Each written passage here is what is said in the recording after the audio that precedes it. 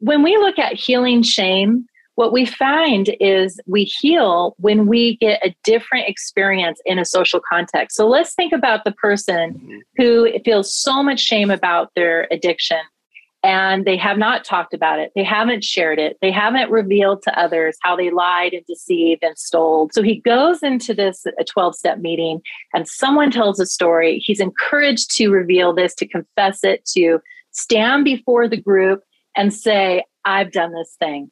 And then afterwards, people come up to him and hug him and say, thank you for sharing. I relate to that so much. I did the same shit too. And all of a sudden, your shame transforms.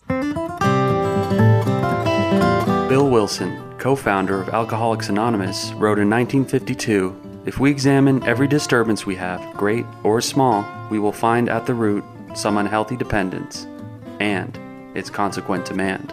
Wilson suggested that if we could identify and continually surrender these unrealistic and unrealizable demands, that we may then be able to accomplish what he imagined to be the recovery's next frontier, something he called emotional sobriety. Flash forward 70 years and join psychotherapists and best-selling authors Tom Rutledge and Dr. Alan Berger, who have taken up the mantle of exploring Bill Wilson's new frontier. Welcome to Emotional Sobriety. Welcome to Emotional Sobriety, the podcast. This is Tom Rutledge, and Dr. Alan Berger today is, I don't know, he's probably sleeping, napping, whatever. He's not here today, but Patrick probably knows. Patrick, where is old Dr. Berger? He's probably fishing, or no, I actually just saw him in Palm Desert. I actually saw him in person after. Oh, that's right. You got to see him in person. Well, I'd like to introduce our guest today, the shame-busting psychologist, author and TEDx speaker, Dr. Sean Horn, is kind enough to be joining us and, share how some of her work intersects with the work we do here on Emotional Sobriety. Hi, Dr. Sean. Hi, thanks for having me. We're really glad you're here, and just in the short time that I've got to share some space with you on our Thursday night support meeting, it's been interesting and entertaining and educational. So I'm looking forward to having this conversation with you today. Oh, thank you so I've already much. noticed that we both, you like me, have cats running in the background. So that's good. I have cats and chickens and dogs and a house rabbit, actually. I have a friend who used to have a house rabbit. Had a real problem with chewing cords. He's not doing that. No, we try to watch it and we rabbit safe the house, but he's litter box trained and his name is Mister and he hops around. It's so cute. That's beautiful. We don't have chickens. We have ducks. We're a duck family. So. Yeah, I thought about getting ducks. This is part of what we're talking about too, is everybody's experience is personal. And one of the things that is so important about it in all of this work, of course, is being sure that we're not, that we're using our past experience, to enlighten us for what questions we might ask, for how we might help other people. But we do not want to make the assumption that everybody fits into certain categories. That challenge, and I say that as a recovering person, but it's like, that's just a challenge as a human being to really keep an eye on your assumptions. And so I'll try not to assume all chickens are assholes, because I've just had a few experiences with some asshole chickens. So and all ducks may not be kind. So who knows? We'll find that out. But not all really glad you're here. Turkeys. All turkeys. I think that statement is true. All turkeys are turkeys. It's very good. See, I told you it was entertaining. I appreciate it. Patrick had shared with me, and I had not seen. I saw a clip of your TEDx talk about shame busting, and I just watched that just this morning, and really enjoyed everything you had to say about that. So, thank you. You jump in and tell us what you. When I went on that stage, people will say, what was that like? And I don't even remember. All I remember is standing up there and seeing the timer start and going yada, yada, yada, yada, yada. And then boom, it's done. And I'm like, thank you. And I walk That's off. right. That's right. Yeah, exactly. And then you go find somebody you trust and ask them, did I just ruin my career, or have I done something good, or something in between, Yeah. And you saw what I did in the beginning. I walked on the stage with toilet paper. And so a lot of people said, did you do that on purpose? And they were having arguments and discussions because some thought it was on purpose and some thought it wasn't. And it's like, yes, it definitely was on purpose. Right. And the first person in history to walk on a TEDx stage with toilet paper on my shoe. Well, it's good. It's good to single yourself out that way. It's good. But no, I thought it was a wonderful mechanism for getting started with that. It's just, how often do you hear from people that and you educate and work with that just how important your own vulnerability, your being comfortable with your own vulnerability is such a plus. And it's actually surprising to me how often I still will meet mental health professionals who don't get that, or don't have that. That they're not quite ready to do that with themselves. But man, it's like this. First of all, it's the easiest thing in the world to do once you get there, because then all you got to do is just be yourself.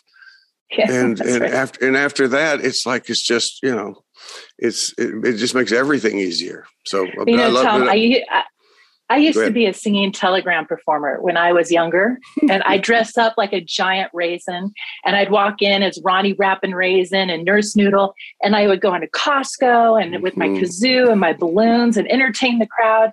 And I had no problem doing that.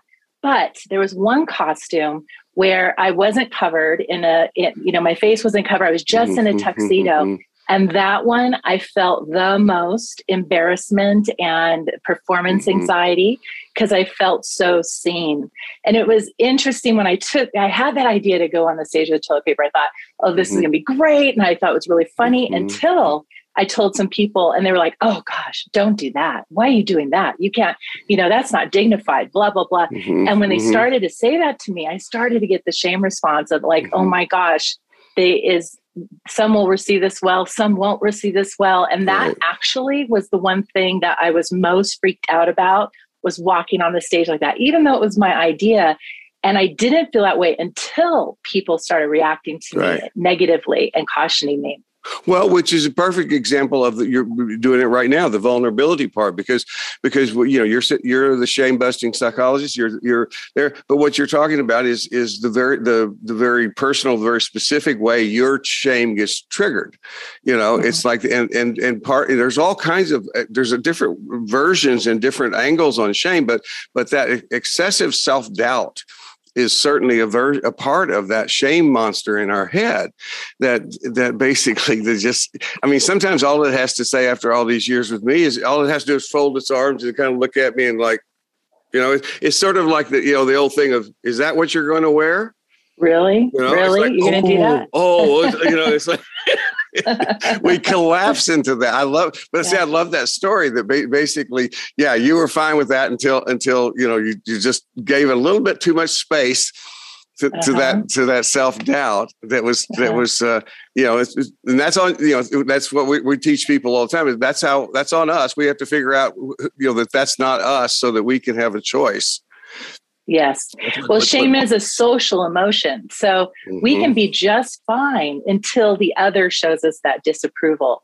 And then our natural shame response is activated. And so that's what I'm so passionate in helping people understand is that we have this automatic shame response that isn't based on our thought. It's not based on our history.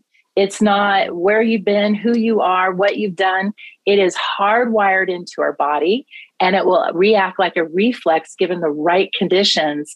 And it's there for our adaptive survival. Because if we get kicked out of our tribe, of our people, then we're not going to survive. So it is there to say, stop now. This is going to endanger you and others. And it plays a critical role in all of our emotional difficulties and our behavioral difficulties and our maladaptive coping skills. And it's at core of all of our emotional behavioral struggles. Right. And the reflex part is so important for people to understand because, well, first of all, because we tend to abuse ourselves in layers. So once we understand that we have an issue with shame, we begin to shame ourselves for being ashamed. And it comes, that's the toxic shame. Yeah. If it were an Olympic event, I mean, it's like, there are times in my life where I would have been a gold medalist and I would have felt horrible about it. It's like, but it's that. I use the same idea about reflex when I'm dealing with the stuff. When I wrote about fear, is the idea that it began the writing I done about fear is the idea that there's a place to, and I noticed, you do a similar thing with shame. It's the idea that we have to first of all distinguish between what's healthy and what's not healthy for us. What's and really what that means is what's effective and what's not effective. It's like fear is there's a reason that fear and that shame are in there as reflexes. Yeah. And a lot of people will say, why are you saying shame is bad? We need shame. It's important. Mm-hmm. And yes, it is important. That's the healthy shame. When a kid is hitting somebody and you say, stop, and you have this very strong corrective stance, that is so important. But what's not healthy is the toxic shame, where now the correction has turned into personal condemnation. So instead of that is a bad thing, you become a bad person. You are bad. I am bad. Yeah. I am bad and unworthy and less than and different. And that is what we want to heal in our recovery journal, because that is going to really trip us up. That's the part of your talk that resonated with me, I think, or one of the things that resonated was the problem with letting our mistakes become our whole identity and trying to distinguish, not letting them become our whole identity. And can you speak to that maybe? Yes, when we're talking about shame, we'll say healthy shame is when you make a mistake, you just made a mistake. You use that information to correct your behavior. But toxic shame is the message that when you made a mistake, you didn't just make a mistake. You are a mistake. You are fundamentally less than. And so that's when we go, see, guilt is an internal conviction. It's so different than shame. And people get those mixed up all the time. That is an internal conviction of, ooh, I shouldn't have done that. It's kind of in our hidden dialogue, right? But shame itself is an external correction. And then toxic shame is an external condemnation that then becomes a personal condemnation. Yeah. Well, one of the things I appreciate about what you do too is you take the time to be clear about language. It's just something that Alan and I have talked about quite a bit in this stuff is the idea that, because if we really sit down and look at just any group or collection of professional people helpers, it's like, there's really not a lot of difference in what we ultimately, if we're paying attention, we get to the same stuff, but we often have different language for it. And so, doing couples work through the years, one of the things I've recognized is I work with couples frequently where it's like, if you really listen to the content of what they're talking about, they may not even be disagreeing as much as they think they are. They are just using different language. And it's like, it's amazing how often we let those interpretations we have, those instant interpretations of what certain things mean. So I love the idea that you talk about what the difference of that you can interchange. But we own our own language. The idea is the glossary with working with me would be that I'm more likely to use the word guilt, there. But I think John Bradshaw talked about healthy shame. That it made a lot of sense, to that. And it's just so important to be able to. To understand what we mean by that. And but the idea, one of the things I was going to say is how many times have you worked with a client that basically, if you realize they're so shame-based from the very beginning that you realize and very often, sometimes there are situations they can go back to help find the origin of that. And many, though, will tell you that they feel like they were born bad. It's like it goes so, what do we know about that? Well, we know that it's very deep. I think it's pre-verbal, all of these things a lot of that I've learned from my wife, who's very good at being able to pick up on the pre-verbal stuff with clients. And it's so we have to travel back all the way to that very core of where they made decisions somewhere in their head that this, whether it was given to them directly or just through how they were treated. Right. Right. The shame response has been found at 15 months of age, where guilt isn't until you're 6 years of age, where you have complex thinking. So it is part of when you're trying to get them to have it, right? At 6, you're going like, no. Now you need to feel guilt. Think about this. Yeah. And so here you have the formation of the person and their sense of self and their sense of identity. And if you're getting this message constantly from the environment, either directly or indirectly, then that gets formed into our sense of self. And what many people don't know is that shame is actually a trauma response. So it functions just like PTSD, but in a social context. And so what a lot of people feel a lot of shame about is they have a misguided assumption that if they're given insight, if they're given knowledge, that will correct their behavior. And if that's true, then we wouldn't be smoking and we wouldn't be eating sugar and we wouldn't be overweight. Having knowledge does not equate behavioral change. And that's so important to know that. And a lot of people also think that if I do therapy, I'll have an arrival spot. Like I'll do this work and I will have arrived and it will be done. And they don't understand that it's a process. It comes and it goes. And I tell people, imagine you have a timeline. And on that timeline is every thought you've ever had, feeling you've ever experienced, behavior you've ever done. And wrap it around and connect it. And this is your conveyor belt that goes into the gates of your mind. And if you've ever thought it, it will come to you. If you've ever felt it, it will come to you. And there's nothing we're going to do that's going to get rid of it, but we can manage it differently. And so the key is not to resist it. Why, if only, coulda, woulda, shoulda, have to, I hate, that's resistance. Or to cling to it, which is ruminate and hold on to it. What we want to do instead of those two things is just see it flow in and flow out, and then bring yourself back into the moment. And that's what's so powerful about the serenity prayer and taking things one day at a time is it's a tool to let that flow and reframe and reorient yourself to the here and now, rather than getting preoccupied with the past or the future. I think they call it don't pasteurize and future trip. Right. So you don't want to do those two things, but really live in the present moment and just every day is a new day. And that's some of the parts that help us to overcome toxic shame. Absolutely. Yeah. Well, one of the things we say around here is learn from the past and get the hell out of there. It's like, you don't want to stay, you want to stay but you emphasize something that's been a mainstay for me as well with my own life and working with clients is it's so important to realize how much time and energy we waste on trying to get rid of things. We don't have to get rid of it. We're going to learn to, we're going to change our relationship with it. We're going to manage it. It's, more recently, I was talking to Alan. I think we might have been doing this, Patrick, on the podcast. I can't remember where our conversations are these days, but I realize that when I'm talking, I talk a lot about the multiplicity of the mind and work with the intrapersonal relationships. And it's one of the things that, the word that comes up a lot of times with others, a therapist or like with the family system, family system stuff is integration.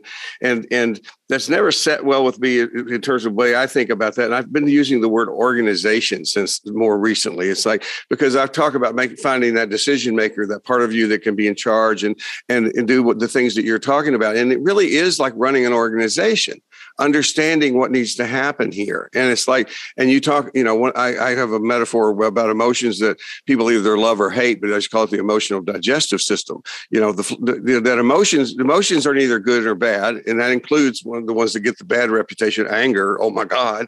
It's like they just want to come through. And ironically, what we do is, of course, we hold on to and store and become constipated with the ones we're most uncomfortable with. Yes. And so that the idea of people being able to what you're talking about is like, no, we want to find a way to acknowledge, respect, understand, and let it pass through. Because then we're clear. Then we're talking about making like one day at a time easier. Then the next day we're clearer. We're better to start with. Tom, you are so spot on with that. And I love that analogy. And that is the idea of the emotions being a life cycle, that we ingest it, digest it, and expel it. And if we don't expel it, the issues get in our tissues, and we literally do get emotionally constipated. Well, and a lot of times, I was going to say, thank you for saying that, because that's valid. Because when I say to people, I don't know a lot about physiology, but I do know that the only way that eating whatever we eat becomes toxic is if we become constipated, if it gets blocked, and that's the only time that's when emotions become poisonous or dangerous to us, is when they're blocked. And you just added that piece. It gets into our tissue. It stays too. It overstays its welcome. But I love the idea though that the emotions themselves are innocent. They just want to come through. That's right. You know, it's so funny when people do trauma work and they process these deep emotions that have been held into their body, they literally release air. They literally yawn, they will burp, they will get gas. And I call those trauma farts because it's finally releasing. Or you cry. You can't cry when you are in a fight, flight, and freeze, like a severe threat state. Right. Because when you cry, it washes that body with oxytocin, which is the feel-good chemical.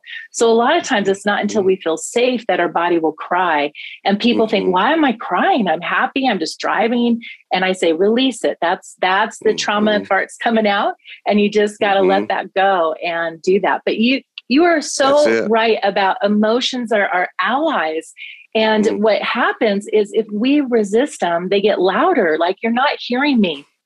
And like fear is saying, don't, screw off. You need to do your taxes. And you keep doing it. And finally you're having panic attacks because it's turning up the volume and saying, listen, this is important.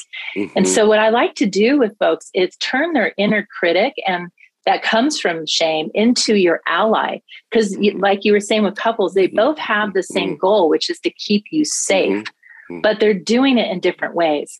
So shame is saying, don't you dare say this or do this or else, right? They're going to know how stupid you are. Right. They're going to know that you are this and that. And ultimately, it's wanting you to save face socially. And so we need to bring that shame in and say, okay, thank you. I get it. You want me to be safe in this social context. And now I'm going to take over. I'm going to let my inner leader take over. And we are going to do it in a different way, in a more adaptive way. And then we can start to soften a little bit of that internal voice that's just really getting after us about things. Yeah. Sounds like a good way to run the organization, right? I mean, it's that's right. Yeah. Well, it's respectful. It's like part of what, what I hear from Sean is that understand, I mean, no surprise that any of us who tend to be, and I conclude myself historically in this one, and Patrick, you and I have had a lot of conversations about this in terms of our shared history of let's see, I think the clinical term is beating the holy fuck out of ourselves all the time. It's like, it's like recovering from that is so essential. And it's certainly a part of the emotional sobriety process with that. But the other thing, even before that, even to get and stay sober as addicts that I am, you can't. You're not gonna. You're not. Well, I mean, you can be. It's dry and sober. You're not going to really have sobriety unless you can deal with this underlying stuff. I've said this on this podcast before. It's like my first sponsor in AA said, made the point, and his words exactly were, there's 12 steps of recovery. Only one of them mentions alcohol. He said the rest of them are about how to be better people. And what we're talking about is better people in the way of being able to be better functioning people. It does mean be a better person in the world. That's an important part of this having done therapy through the 80s, where I think we kind of lost that was the last century, by the way. It's like way back in the 1900s. Where I really began to think we were losing touch with the fact that we were actually recovering ourselves so that we could rejoin the world and to participate productively in the world. And it was just sort of this narcissistic approach to, me, it's me and my inner child and all this other stuff. And so it's so cool to get to beyond that to the place where, no, we're trying to be better people. But the hardest part for people to get, especially with shame, and I say this like I know it, but I'm going to say like a true false question for you. It's like it's basically taking that value system that most of us have in terms of how we treat other people. And the biggest challenge is, can you treat yourself the same way? Can you treat, it's the reverse golden rule. Can you treat yourself the way you would treat, it may be a best friend, but it would be the way you treat the clerk in the store too. I mean, so often we have this dangerous double standard, that you deserve a break and I don't, I call it negative arrogance. It's like we're different, we're special, but not in a good way. Yeah. This is something that I think blows a lot of people's minds, is that we think it's good news to say this shame does not belong to you. This inner critic, change it, learn to talk to yourself like you do a friend. But what we're doing is we are challenging their very defensive strategy for getting a sense of control to manage what they feel out of control with. So I feel out of control with people and circumstances. But I can control my self-hatred. I can control my inner critic. And I feel empowered when I do that. But it's a deceptive empowerment. There is no power in it. It just fuels the fire. And so we have to help people release their investment into holding on to that self-bitterness and to get comfortable with the unknown and get comfortable with being out of control. Ultimately, serenity prayer in action.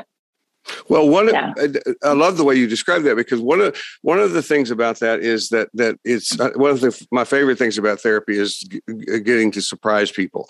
It's like you were a singing telegram person. I long before I ever thought about being a therapist. I was a magician. I performed as a magician for years, and it's like, so and there's just any of us have been at entertainment, and then this. There's so much. There's a lot in common.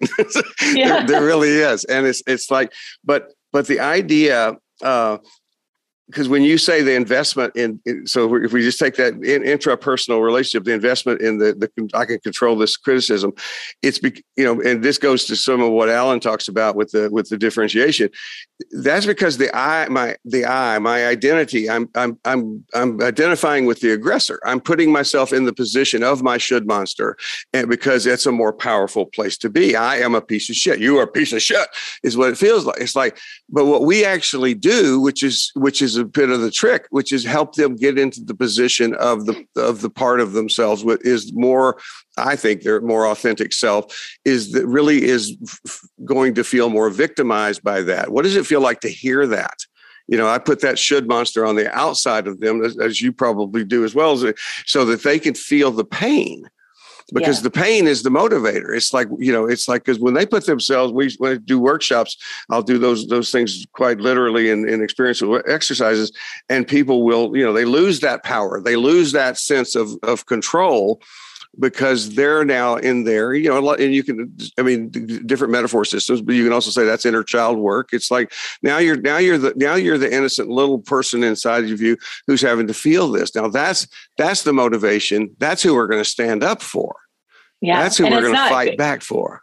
Yeah. And the pain's not going to kill you. It's overrated.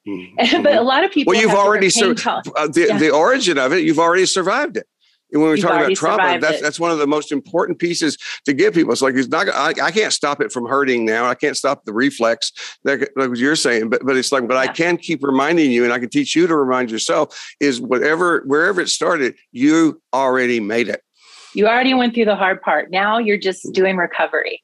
That's the good news. Yeah. It's powerful work to do this with folks. And they are so afraid, and we need to build their self-trust, because they don't trust themselves that they can do different, and that they can treat themselves well and take care of their needs. And they're so afraid of that pain. And that's where I find that people have different pain tolerance for emotions, like they do with physical pain. Some people it's unbearable, and some people can endure quite a lot. And there's no virtue to that. There's no value. And a lot of trauma survivors, abuse survivors see it as a virtue. If I can take it, I'm tough, I'm strong, it's good about me.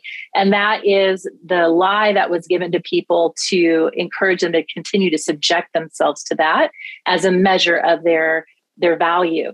And so we have to release that and begin to practice this new way of being. And as I find that as clients begin to do that, and they begin to say, I really don't want to do that. I want to do this. And they begin to anticipate their needs, pack their lunches, take their jacket, make plans for something fun, and they follow through with it. They're like, hey, I can do this. And they kind of stand up taller and they feel more empowered and emboldened. And life is so much easier. But we do have to walk through that pain to get to the other side. And it honestly is not as bad as it feels. It's like that first time you stand on a high dive. Did you ever do that as a kid? Those go to the pool and those high dives, and you just stood at the end and you're paralyzed, and you've got this line of kids behind you. They're screaming at you, "Come on, just do it, just do it!" And you can barely do it. Right? You want to pee yourself, and finally you muster up the courage and you dive, and then you realize that was so much fun. Let's do it again. And so that's that. And you realize that once you're in the pool, you could pee yourself. It's okay. And there's no dye that's following you that people are going to see it. Exactly. But, I want to go back to something you said, though, about tolerance. It's like, because tolerance is something, too, that I think about, that we work with. We in the most basic, simplest form, I say we're working with two different tolerances. We're working with a way too high a tolerance for pain and for bullshit. And this can be interpersonal as well as intrapersonal. It's like we have too much of it in here, and those of us who have too much of a tolerance for mistreating ourselves, for that shame to be there. Obviously, we're vulnerable to we match up with the people who are going to do that. It's like. But the other tolerance is that we have to stretch is that I call it the pleasure tolerance, the tolerance for the good things. This is the thing where in one of my workshops, what I do is we do a negative self-talk aspect of the workshop earlier on where you hear other people saying all these horrible things that you say to yourself. And that's hard. But a harder one for most people, at least early on, is the one where later we're going to say all these positive things. You're going to get the most positive things. And that's where you see, people have different responses, different tolerances, but it's like a lot of times people will do everything from sometimes they just melt into it, and that's painful, but healthy. But some people just shut down because it's, and if we're doing that, what I know I'm doing it too soon. It's like, this is too soon. I don't need to be pushing that. I don't need to make hearing nice things about yourself to be it's going to be an uncomfortable experience. I don't want it to be another abusive experience. Yeah, we want to stretch them, but not stress them, right? Right. Yeah, and that's damn it, Sean, you're a wonderful human being. Go do Fuck it now. you if you don't understand that. That's right. People develop an aversion to the positive, just like we see with children who have been in orphanages and aren't touched. They end up getting an aversion to touch. And we know how important touch is. And so it's, how can this human being not like to be touched? That is a conditioned response. And one of the most important things for people to understand is that a therapeutic principle and a masterful life principle is don't follow your feelings, guide your feelings. And feelings are not facts. It's information to attend to. And that's what you're saying. Feelings are neutral. Emotions are neutral. They're just information. It's what we do with it that is the big key, right? So the feelings aren't facts. Thoughts aren't truths, but it's information. And so as we recognize, I have this aversion to treating myself well, to doing something good, it fires up all this inner critic or this message of, who do you think you are? You're not so special, whatnot.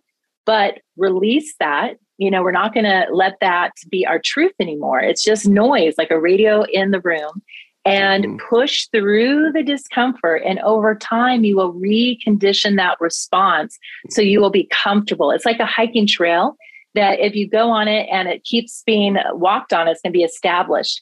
But you have another trail that's grown over. But if you keep working at it, that will get established and the old one will get grown over.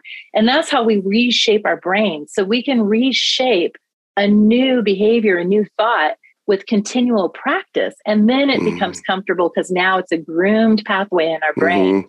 And we can just go smoothly and know that it's okay to treat ourselves. And I love the fact that nowadays, whereas opposed to when I started in this business, where this really wasn't known, and nowadays with neurological research and understanding of the brain, we understand that literally we're doing that. We're actually blazing new trails, through these places. I always talk about Daniel Siegel and his work, and Dan is like he's somebody that I can listen to, and I love it because he helps me understand why therapy works. When he talks, he explains to me how the brain works and works.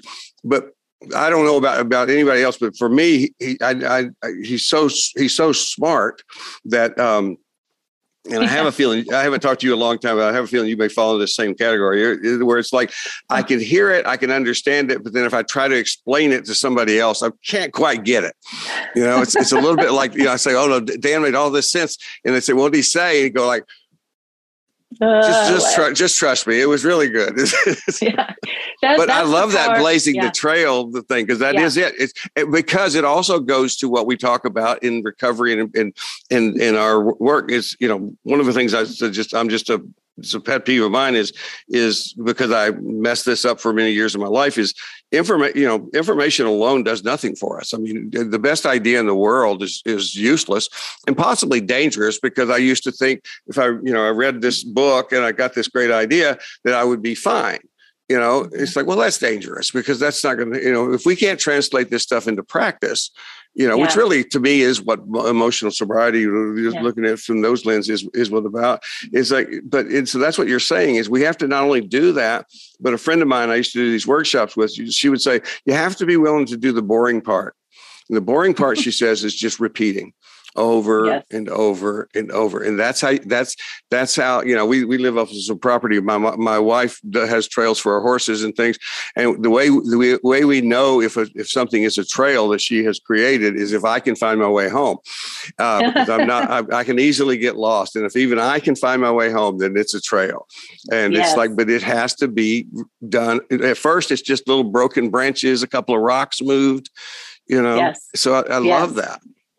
Yes, there's so much hope into what we can do with our brain and how we can reshape our lives. And you can teach an old dog new tricks. Yes, I'm 68 years old and I can still learn stuff and my brain can get it. I love that. That's right. And when we look at healing shame, what we find is we heal when we get a different experience in a social context. So let's think about the person who feels so much shame about their addiction and they have not talked about it. They haven't shared it. They haven't revealed to others how they lied and deceived and stole. And let's say they were stealing booze at the store, but it's an attorney, and stealing because he doesn't want it to be known on the card or something, and then hides it in the house and in the office and is drinking before he goes into the courtroom. And now he's been found, he's ready to go to recovery. And there's no way in hell that he's going to stand in front of people and tell them what he as an attorney has been, what illegal activity he has been doing, right? So he goes into this 12-step meeting and someone tells a story. He's encouraged to reveal this, to confess it, to stand before the group and say, I've done this thing. And he finally musters up the courage to do it, and he does it. And then afterwards, people come up to him and hug him and say, thank you for sharing. I relate to that so much. I did the same shit too. And you know what else I did? Blah, blah, blah. You sick fuck. And they're like, they start laughing. Exactly. And all of a sudden, your shame transforms because now you see that you're okay in the social group.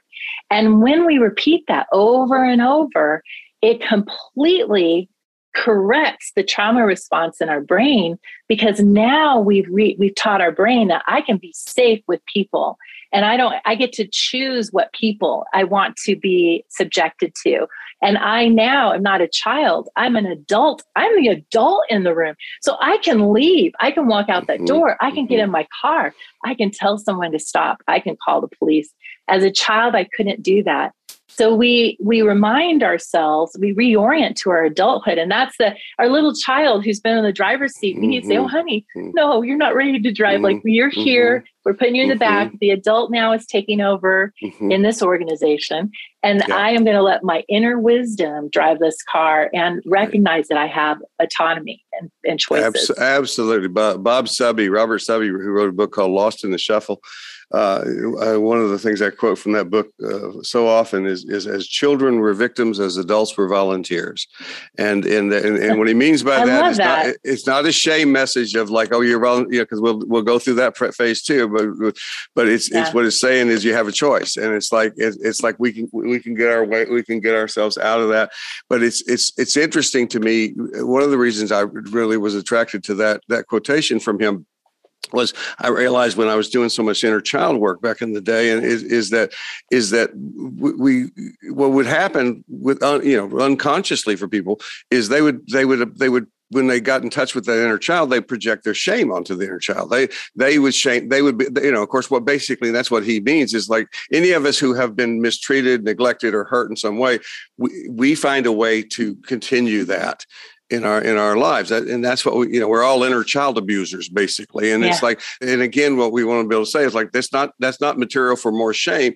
That's a problem definition for us to work with, because once you are aware of this, once you're aware that you're mistreating yourself this way and what that feels like for that part of you that bears no responsibility for how this came to be, it's like, the people the people who show up for therapy, they're going to want to work with that.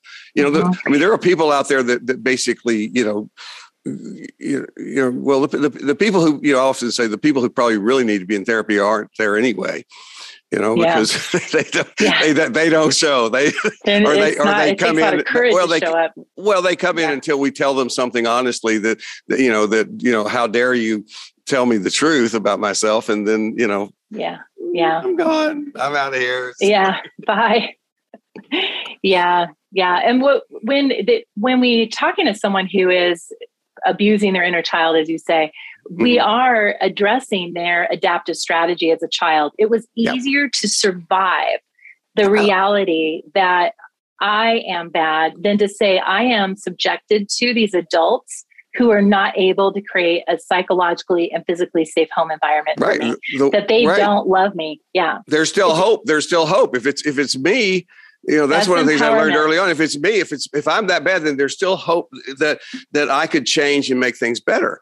It's hope and grief over I really did have that situation. My parents really didn't love me the way I needed.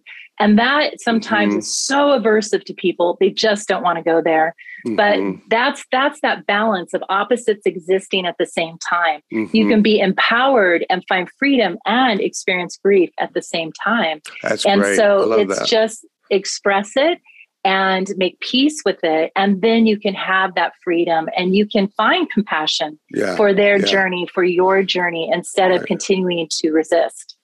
Yeah, and there's another aspect of that how one of the pieces that where we become the intrapersonal abuser of ourselves is I use this simple silly analogy, which is if you and I were in the same room and every time we met, not always, but some of the time, you just reached out and slapped me. It's like, I don't know when you're going to do it, but you do it. And so what I do is I get, you have a certain little tell, a move of your left shoulder or something like that. And so what I do is I got it. I just slap myself. It's like, God, so what we do is where I can do this better myself. I will hold myself to such a hard standard that basically I'm going to protect myself from Sean slapping me one more time. It may or may not work, but the idea makes perfect sense. And of course, isn't that what we also do with our clients? Is I'm always telling people, it's like, people go like, oh, you're crazy if you go to therapy. I go like, we spend most of our time explaining to people how they're not crazy. That's right. It's like normalizing the human response. You make perfect sense. How would you be any other way once you understand what's happening here? Yeah. Yeah. And how amazing it is that you actually survive that way. Yeah. I know. Yeah. I always tell people the first thing when you first meet your inner child, first thing you need to say is thank you. First, congratulations, maybe, but mostly thank you, because I wouldn't be here because they didn't have self-help books. They weren't listening to podcasts to get them through. Our kids inside of us, they figured this shit out. They're survivors. And it's like, you go like this. I mean, you're just going to go like, no, this is great. I'm so happy that you're here. I'm happy that, and I wouldn't be here if you weren't here. So now let's get to work and see if we can clear up some of these, see if we can't heal some of these wounds. Yeah. And I want to highlight what you were saying about the volunteer and how that triggers a lot of people when they're told you have a choice. And there's a lot of discussion right now about people saying it's not a choice.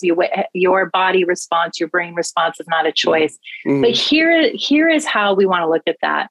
The body's reaction, the nervous system reaction, is not a choice. It's a reflex, right? So something activates me. I have a shame reaction. I have grief, sadness, anxiety, whatever it is.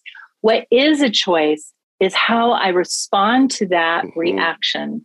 Whether I continue to believe it and shame it and resist it, or if I recognize that it needs soothing, and so I acquire skills to learn on how I can soothe my nervous system, that I recognize it doesn't feel safe. So I use my newly acquired therapeutic skills to learn how to create safety for myself. And so that's where we're using our modern evolved brain to direct what needs to happen in our internal forecast and our internal weather system, instead of just letting that internal weather system just take over without being equipped on how I'm going to get through that storm. And so it both is happening at the same time. You don't have a choice and you have a choice. And that is a message that's getting confused and lost a lot right now is on social media and in podcasts with all this psychobabble noise that's out there right now, and life coaches and everything. It's a choice, your attitude. And it's really shaming people more because they say, I want to do this, but I can't stop this reaction. And so that's where, when we learn about our brain and our bodies, it can help. Yeah, well, the thing is, it's like when you say it's a choice, it's not a choice. What one more time, and it all comes back to this. You just had a very brief version of the Serenity Prayer. The question is, what do I have a choice of? No, I don't have a choice of. I don't have a choice of my reflexes. It's like if one of us sits up on a table, the other one takes one of those little cool rubber hammers and hits the knee there, and the other person cannot hold on to even another person can't make me not have a reflex. I mean, you pretty much have to kill me for that. I think it's like it's like the reflex is there, but it's that you're talking about that. What so many different people talk about this, but Viktor Frankl talks about it as that space and time between stimulus and response. And it's like and we also want to be because people will take what we teach. It's one of the challenges of writing. You would probably agree with that. One of the challenges of writing, when you're sitting there talking with somebody, you could tell if I'm saying something and they're likely to take it and turn it on themselves. So they take good information and turn it on themselves. But if we're in a conversation, or if I'm going to see you again next week, we'll get through that. When you're writing it, the challenge there is I want to be sure that as best I can, I'm conveying the information that you're going to be able to use, and I'm going to understand that many of the readers are going to have a tendency to turn those messages into shame, even though they're not intended that way. So I think that idea is really important. Like what you're saying is to know that we have a choice over what we have a choice about, but we also we can't emphasize this enough. This is really hard. It's really hard. And it's really detailed. It's like this investigation we do. It's like, I want people to know, because that's anytime the word just is involved, just do this, it's like, I work a lot with eating disorders, just eat. It's like somebody telling me, you should just drink less. Oh, okay. Well, let me write that down, not working. And it's different for everybody. I mean, the other things is that there are responses, physiological responses that we may need other additional help for too. The idea is you can't necessarily just, I mean, I just use myself as an example. I'm recovering from a lot of things, alcoholism, drug addiction, assholism, but also from depression, and that's involved medical help for my brain. And and you can still, there's not the controversy it used to be, but it's in the program. It used to be a big controversy about that, but it's like, I just tell people my brain's kind of glitchy, it needs help, and so what we need to be sure we're teaching people too is we're here to problem solve. And it's like, and if we're not getting the results that we're looking for, if you're not feeling better, if you're not feeling good all the time, but I mean, just feeling better, feel like we're making progress, then we got to keep going back and looking and seeing what are we missing. But we need others to do that, right? Like have you ever played sports? When you're like, did basketball and volleyball and and so when you're out there, right, and the coach teaches you something and you go and you can't see what your body is doing. You can't see that you're bending your elbow out funny, but the coach on the sidelines can see your mechanics. They have a perspective you don't have. And so often people say to me, "Oh, you probably know all this stuff." And I say, "Oh no, I get a get out of jail free card, because the closer I am, the less I know. Because the closer I am, I then enter the painting. And you can't see the painting when you're inside the painting. So I cannot have the perspective that someone on the outside can have. Now, with that said, as a child, we give the outside all the authority to define our reality. And what we do have is our inner wisdom and our intuition. And so the outside may give us some feedback that is not accurate and not ours to carry. But we can work on discerning that, who's safe, who's unsafe, what is helpful information, what's not helpful information. And hopefully our therapists and those that are mentors and wise counsel will be those safe people that can say, hey, here's something that I found helpful, and help us to apply it to ourselves. And so it's very hard to have that direct insight with personal reflection. Absolutely. And we need others to share that journey with. That's beautiful. I do this approach. I say, which one of us can describe my hand the best? I know that's so good. It's like put your hand on your face. Yeah. It's just like I can see it. I can see my hand. It's like if I want to know what's going on, it's like and I love that idea and I love the analogy with the sports, or we sometimes we'll use the old, if you're watching the films, if you're thinking about football or whatever, you're watching the films after the game, what are you going to see? And it's like and it's like. And if you're the left tackle in the football game, it's like all you're doing at the moment is, and that's another thing that's a whole different subject. But it's like the idea that I think one of the things that we do that's unfair with ourselves is think we're supposed to understand everything that's going on while it's going on. It's like good insight almost always comes from hindsight. It's like, and it's like, there's part of that hypervigilance that basically I think that comes with shame and with fear and these things that basically says, I just need to have 360 degree awareness at all times. And a lot of people grew up in situations like that, where it's like but what you're also talking about is teaching people that they have the ability now to change their environment too.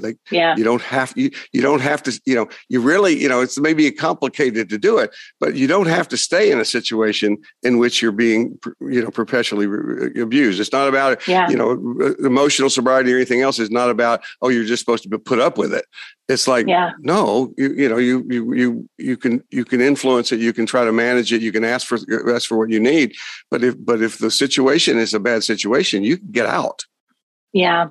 Yeah. And you're going against everything that your body just got conditioned to do, which is to be there. Right. And you're mentioning the football player on the field. They can't see the field like we can up on the stands. Right. So they're relying on their instinct and they're relying on their body memory. And they establish that by repeated practice. You do the drill over and over and over. And then before you know it, you are catching a ball automatically, instinctually.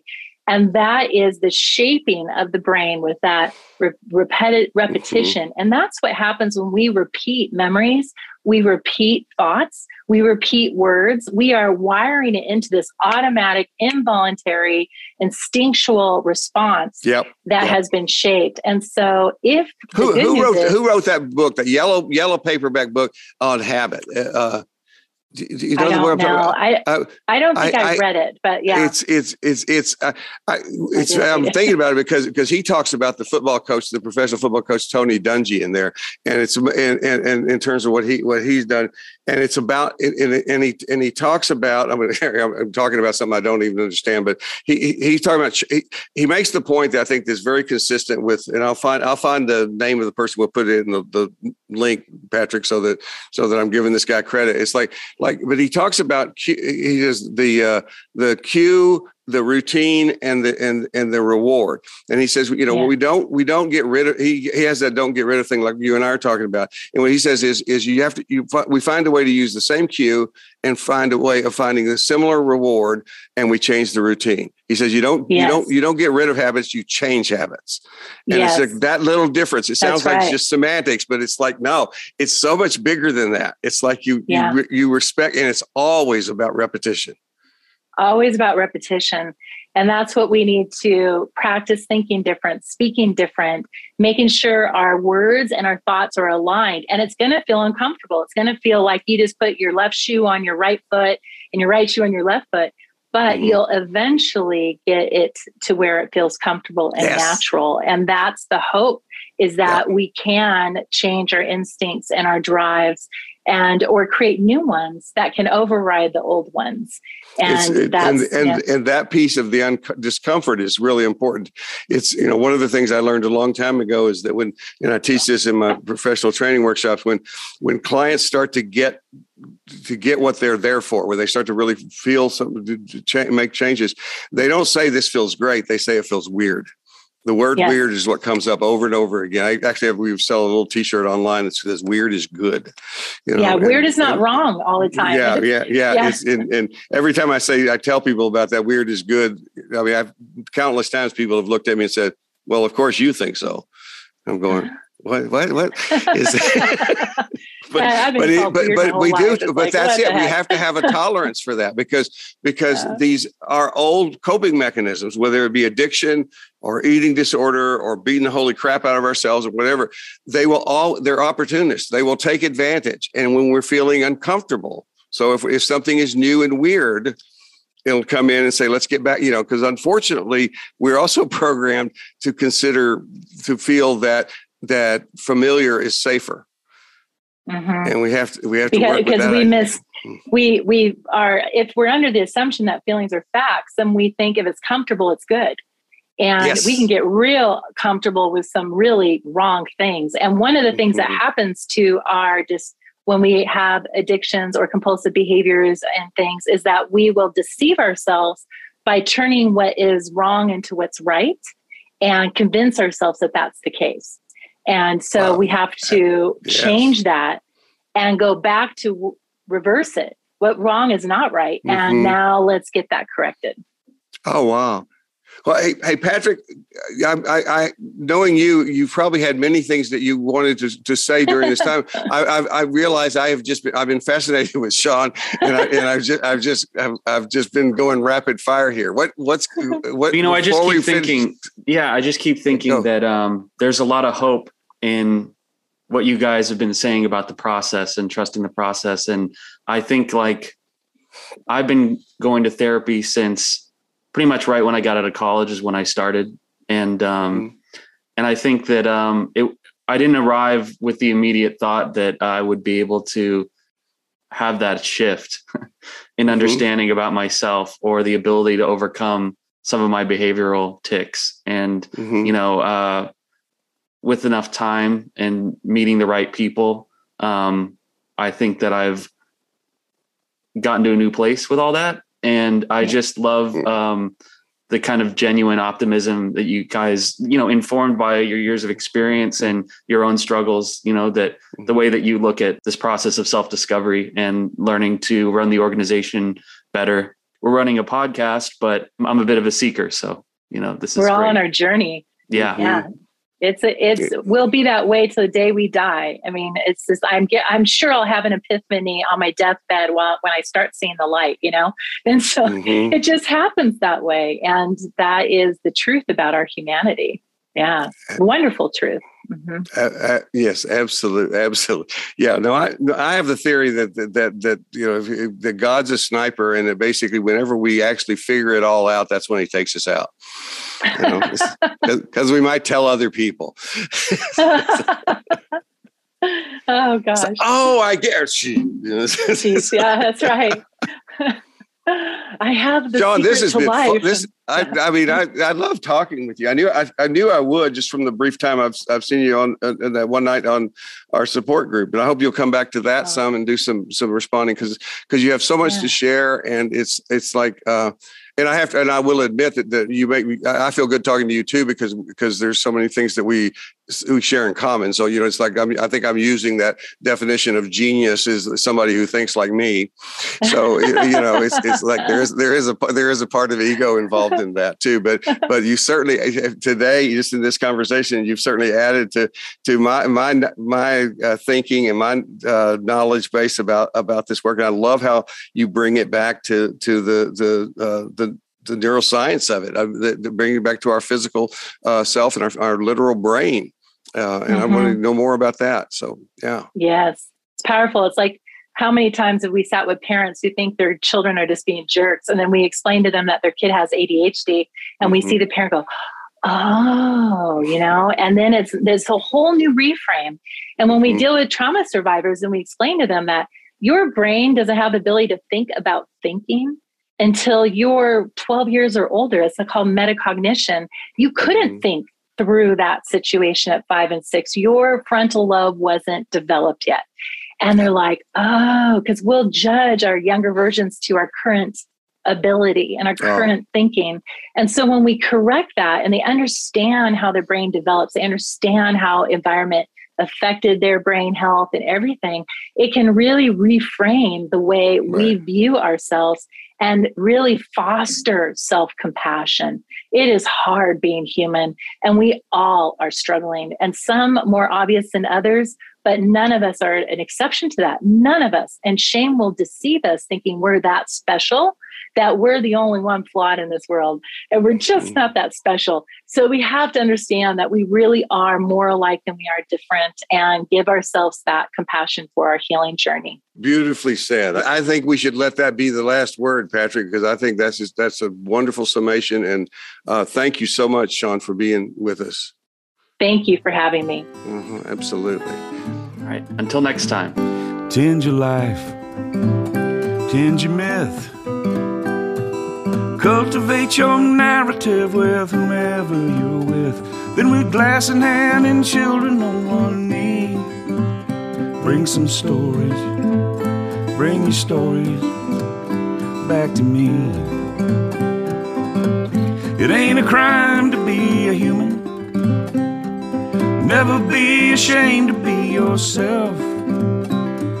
Rest assured that whatever you're doing will entertain me like nobody else.